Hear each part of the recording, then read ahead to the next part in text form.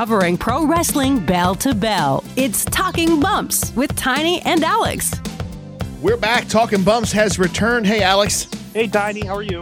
I'm doing great. Alex sounds different because he is off-site. We are social distancing here at the radio station. I am considered essential personnel, but he gets to stay at home and do this from his bed, so he's quite lucky about that. It's true. So let's explain to everybody why there's been such a hiatus in Talking Bumps. It really, honestly, has nothing to do with the coronavirus. It has everything to do with the fact that I'm a new dad. Reagan was born on March 14th. And the station was nice enough to give me 2 weeks off to enjoy her, get to know her, and I took full advantage of that. So what was 2 weeks felt like 5 months, realistically. Yeah. But nonetheless, the world is changing around us, so we're doing the social distancing thing. And speaking of change, we're going to cover one topic today, and that is WrestleMania 36. It took place over 2 days this past weekend. Alex, just in a broad sense, we'll break down some of the matches here. We're only going to spend about 10 minutes talking about this, but in a broad sense, if you had to give a letter grade to the overall show, if you want to break it down day one, day two, or just all together, what would you give it?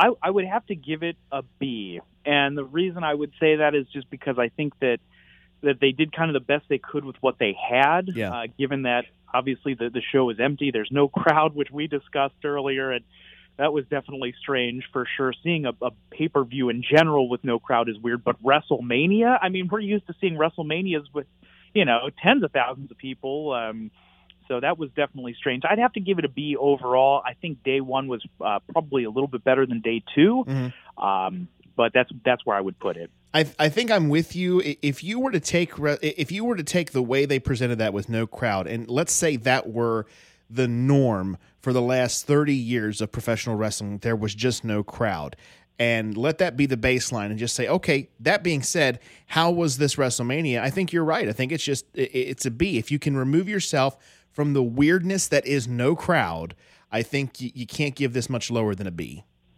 Yeah. Yep. No, I agree with you. I totally agree. And I think some of the finishes were a little bit interesting, specifically with Becky and Shayna, the finish on the ladder match as well for the tag team titles for SmackDown, I thought was a little strange as well. There were some issues with a couple of how these matches ended, but yeah, I think they did what they could. Let's go by day, Alex. Let's look at day one. I think we just cover what stands out to us. You just mentioned the ladder match finish. It's one of those things where we heard, and we would have covered this had we been still doing our weekly podcast, but the everything was filmed ahead of time. And did you hear the rumor that there were two finishes for each match? Yes, I did hear that rumor. I don't know if there's truth to that, but it actually would not surprise me. What got me was you're talking about the quote-unquote botch that was when Morrison fell back. I think he was supposed to be holding the belts as he descended and landed on the ladder. He obviously didn't. So while Kofi and what's his face, one of the Usos, they looked confused. I think the audience, viewing audience, was confused too because. Like, well, okay, so what's the deal here? And then they just proclaim that Morrison wins. Yeah. So because he yanked the belts off of the hook, I don't know. It was weird to me. It was strange seeing that finish just in general because we haven't really seen a ladder match where they've kind of put the clothes hanger where the where the belts are hung from into the match in that kind of way. I thought that was a little strange. I didn't think it was a bad idea. I definitely think the ending was a little bizarre. I was certainly confused watching it. I just thought this is all a little bit bizarre, especially because the beginning of the match I thought was really good. I thought Morrison hit some really incredible moves.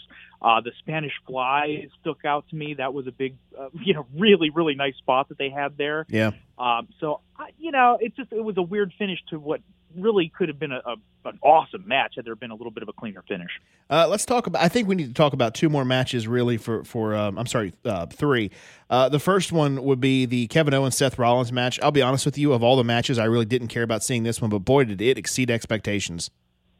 Yeah, I totally agree. I was not expecting much from this match because the lead-up has been sort of stifled, especially with the injuries to Seth Rollins' faction, with the Monday Night Messiah and all that, with the AOP being out, with Murphy not being active with him anymore. So I just thought, it's not going to have some of the fun shenanigans that we've seen this build up to. And I'll tell you what, it has to be a WrestleMania moment because Kevin Owens is jumping off of a very high part of the arena. Yeah. So I thought they did really well with that match, actually. It absolutely surprised me.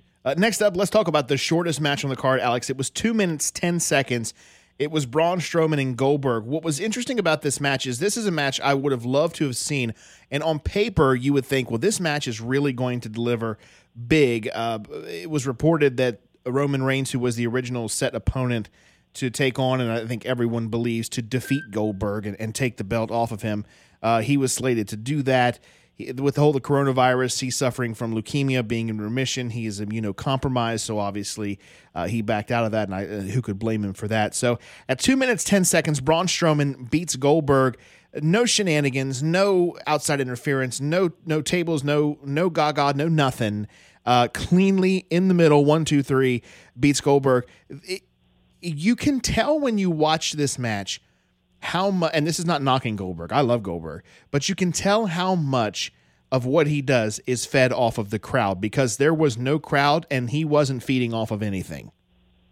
Yeah, that's a really good observation. I have to agree. I think that, when you look at the way that his moveset is kind of set up, you're exactly right. It is based around having that hype with the spear, the setup with the jackhammer, and we just didn't see any of that. You just couldn't feel it, really. I couldn't feel it. I had really hoped that this would be a longer match. I thought that it would be a little bit better.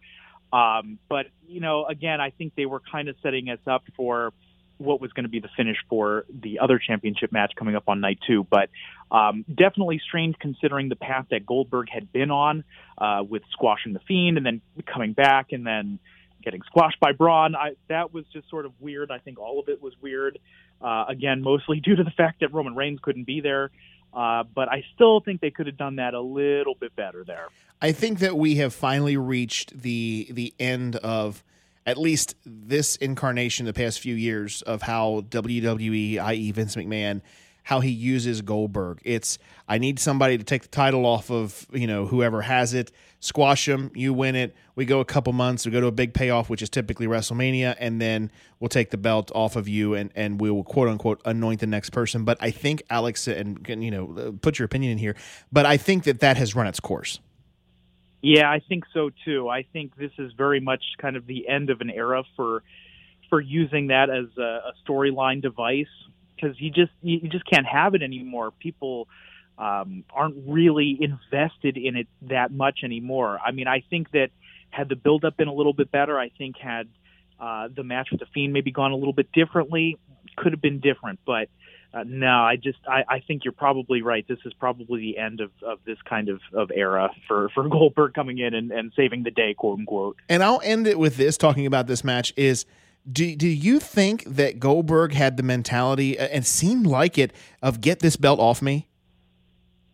Yeah, it definitely seems that way. I think that, at least from what I can tell, the fact just that the match was so short, to me, spoke volumes of saying, yeah, I just want to get rid of this thing as fast as possible and just move on. And I think that's both Vince and Goldberg in this scenario, yeah. So that takes us to the end of part 1. We have one more match to cover. We go from one extreme to the next, Alex. We go from the shortest match we just talked about, Braun Strowman and Goldberg at 2 minutes, 10 seconds, to the longest quote-unquote match at 19 minutes. It was the Boneyard match between The Undertaker and AJ Styles. AJ, of course, accompanied by Luke Gallows and Carl Anderson. I don't know if you did. I did not have any idea what to expect. What is a Boneyard match? We didn't. They used to call them graveyard matches, which is what it essentially amounted to. But I liked everything in the body of the match. So all the delivery, all the spots, and this was very Matt Hardy and TNA vignette-esque. Wouldn't you agree? Yes, totally. But nonetheless, the only thing see if you can guess what I did not like about this match, and it has nothing to do with the match. Ooh, gosh. I'm going to say, I don't even know. Maybe some of the pyro? No, I hated the American Badass returning. Hated it. Oh, really? Can't stand it. The Undertaker to me will always be the dead man gimmick, and that's just nostalgia, and that's me refusing to want to see something different. I didn't like it when he did it back in the early 2000s. I don't like it now. And when the Undertaker first was thrown into the grave, and it looked like AJ was going to win before the whole teleportation thing happened, whatever that was, I really thought, here it comes. He debuted again as the American Badass. He's going to get buried alive by AJ Styles. This is going to set up something where Sting returns, challenges him to a match at next year's WrestleMania, which arguably is going to be the biggest WrestleMania ever because they'll finally have a crowd at it. It'll be in L.A. Sting is at home in Los Angeles. And what's going to wind up happening is the dead man will return, and we will have the Sting-Undertaker match that will be the retirement probably of both of them, but it didn't happen. Yeah, no, it didn't. And I wonder, really, is this kind of the last ride for The Undertaker? I mean, it kind of has to be, I would think. As far as the return of this character, I grew up in that kind of late 90s, early 2000s. So, of course, I love, the American Badass Taker. That's that, so just for me, because I grew up with that. Right. And I'm a little bit younger, so that connected with me. Even coming out to Limp Bizkit at WrestleMania 17 when he faced Triple H, like I remember those moments very well. So I was kind of pleased, and they had sort of teased it. I definitely see where you're coming from, and a lot of my friends that I've spoken with were not pleased that this is kind of making the return. They wanted to see him go out as the dead man, especially if this is kind of the last ride for him. But that's why this can't be it, and that's the reason. No. Because the Undertaker will never end his in-ring career as anything other than the dead man. Exactly. Yep. And Vince won't let him, because Vince knows that that's what the people want. Let me ask you this, because we can say, the match was 19 minutes and we can analyze it till we're blue in the face. I think it was a home run in as much as it could be. But let's say this. Do you think that Undertaker Sting is ever going to happen? Yes, I do. I do think it's going to happen, and I think it really could be next year at WrestleMania in Hollywood. That would make a lot of sense to me. Use the next year to kind of build to that point, and then go from there, because there's really kind of nothing left, I would say, that The Undertaker hasn't done over his illustrious career. So that's really the last piece. I know we had both hoped to see something like that at this year's Mania. Obviously didn't happen, but I'm so glad. Now look at this. I'm so glad that this year wasn't the year. Exactly. Because that has to have a crowd. It's almost like as much as I moaned and groaned and complained to you over the last few months that they weren't going to go with Taker and Sting at this coming Mania, it's almost like God was looking out for us and saying, you know what, here's what's coming. It's that match deserves a crowd. And so in a way, I'm very glad it didn't happen this year. Yeah, I totally agree with you. And I think that The Undertaker and AJ worked really well together on this match. I thought it was really good. It took 8 hours to film. Undertaker actually did suffer a legitimate injury when he put his hand through that hearse window. Yeah. So I mean, it was a la good. Goldberg. Yeah, right. Exactly. And I mean, people are talking about it's campy and corny. Okay, that's fine, but on some level, it was very entertaining. It was very entertaining. I loved every second of that match, really from the beginning, and I had no expectation, no idea how they were actually doing it. And apparently the NXT film crew was actually, along with Triple H, were the ones that were responsible for filming this. And I just think they did an incredible job. Yeah. I don't know if it's the future of wrestling, but we're going to start to see some more matches like this over the next few years, I think. Most definitely. And we did the next night, so we're going into part 2 now. You want to talk about strange, you want to talk about campy. We'll get there. Most definitely, the next to last match of night 2 is something to behold.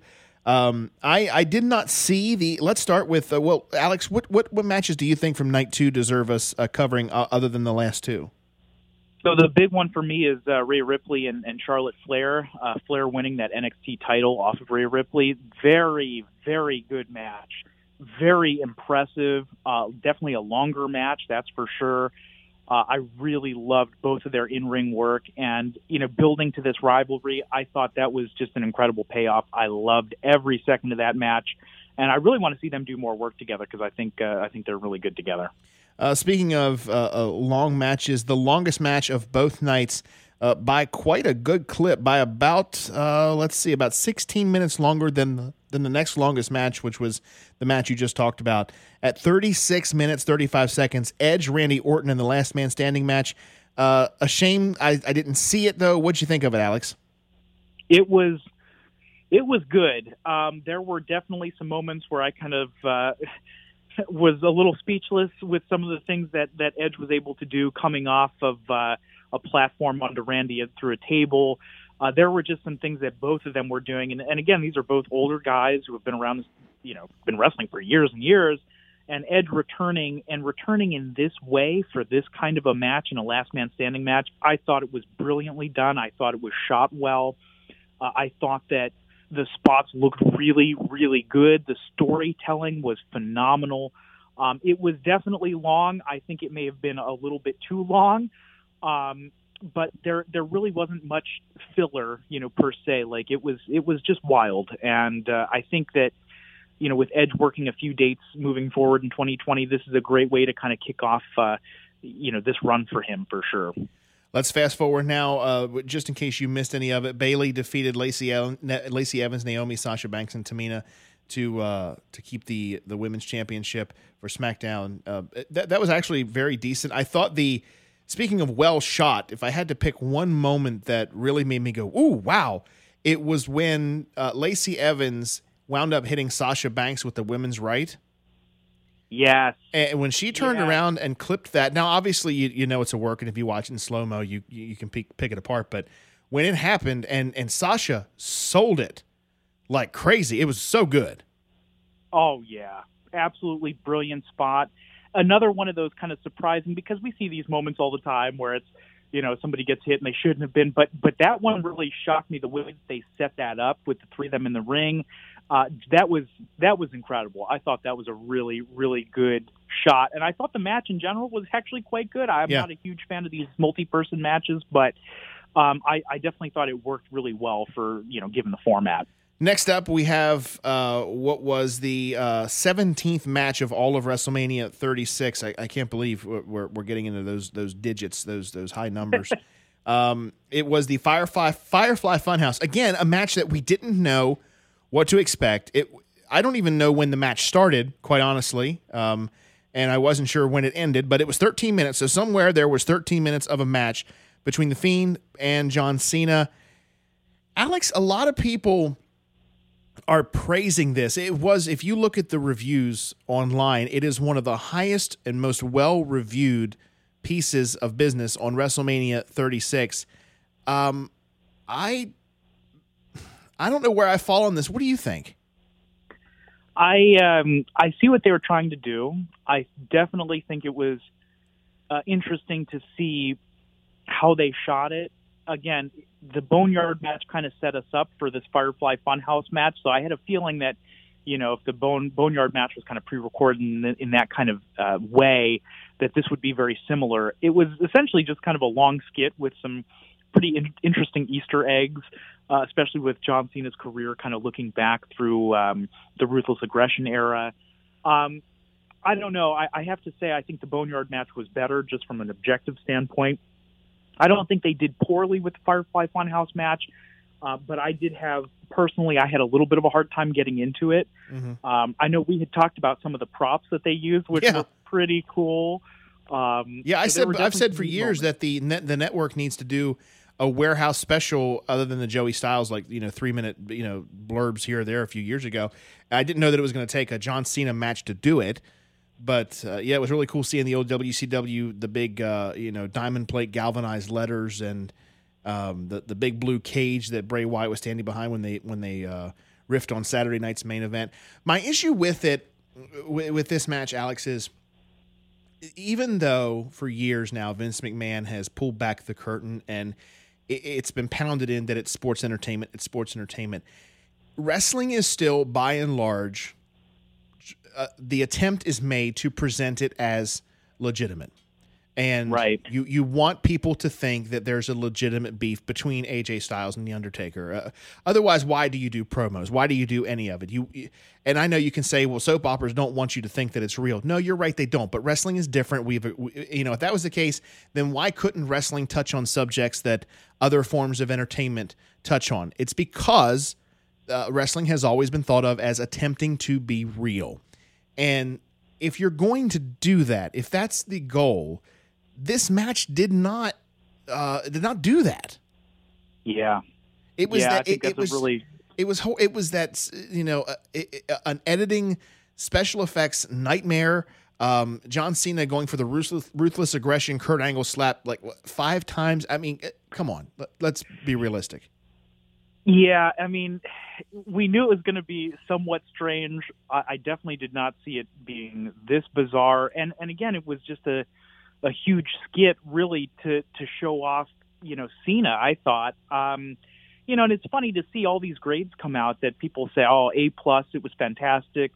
I don't know. Personally, myself, I'm not convinced. Whereas I love the Boneyard match. I think that was certainly an A+ when it comes to sort of those vignettes and how they film those.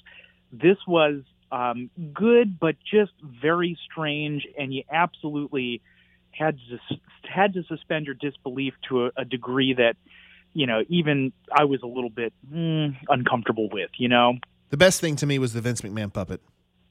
Oh, so good. So good. Taking that little shot at John Moxley, Danny Ambrose. So good. I loved how they filmed. I loved the scripting. The skit itself was good, but Let me ask you this. This just popped into my head. I remembered I wanted to ask you this because you really go into the minutia of these matches, and we're running overtime here, but that's okay. Someone had said on Facebook, I saw, that apparently in this match somewhere there was a wink or a reference to Chris Benoit. Do you know about that? I do not. That's very interesting. No, I'm not aware of anything like that. I didn't catch it when I watched it. Yeah, me neither. I didn't see anything that would... And someone had commented and said, yeah, I saw that, and I kind of cringed. I don't know what it was. If you're listening and you can reach out to us and let us know, we're on Facebook and we're easy to find. And I would love to, because even if you Google Firefly Funhouse Chris Benoit, nothing comes up. So I didn't know. I think that was just somebody trying to spread something. Okay, Alex, main event. Let's do this. 4 minutes, 35 seconds, which does not seem like a lot of time. It's a mountain of time, though, when you're dealing with someone like Brock Lesnar. And it was for the WWE Championship. Brock was facing off against the number one contender coming off of the 2020 Royal Rumble in Drew McIntyre. Drew defeated Brock Lesnar. And your thoughts on this one, buddy? Yeah, I mean, definitely a short match, very similar to Night One's championship match, and in a lot of ways, part-timer, older guy who's holding the title kind of gives way to one of the younger guys to take over. Keep in mind there were 4 title changes over WrestleMania weekend. That is very high. Yeah. I think we had all kind of suspected Drew would win. Wasn't exactly sure how he would win. The interesting thing is that he won cleanly. To me, that is just humongous. Like, even last year when Seth was on his big face run and he defeated, slayed the beast, right? I mean, he used low blows to get there. There was a lot of shenanigans going on in that match last year, and people still loved it because obviously Brock lost, Seth was able to grab the title, so that was cool.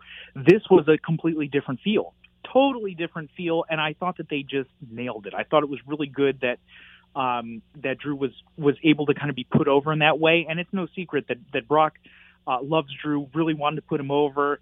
And it made a lot of sense. I mean, the match itself, whatever. It's a, your typical kind of affair when it comes to Brock title defenses.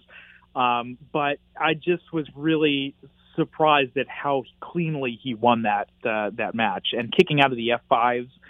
That was also very impressive. I don't think anyone's asking the question out of this match, what's next for Drew McIntyre? I think everyone is asking the question, what's next for Brock Lesnar? What do you think?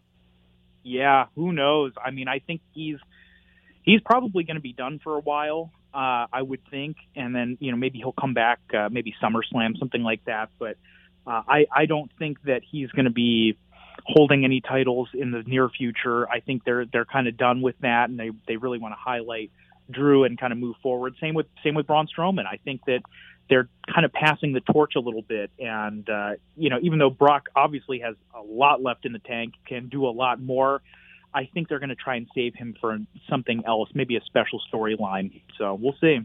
Maybe he's going to beat the crap out of Sting, and Taker will come in for the save. Now that is some fantasy booking right there. I love it. Okay, well, we got to run. Alex, it's been awesome catching up with you again. I love talking wrestling with you. You're my wrestling buddy, and we'll do this again.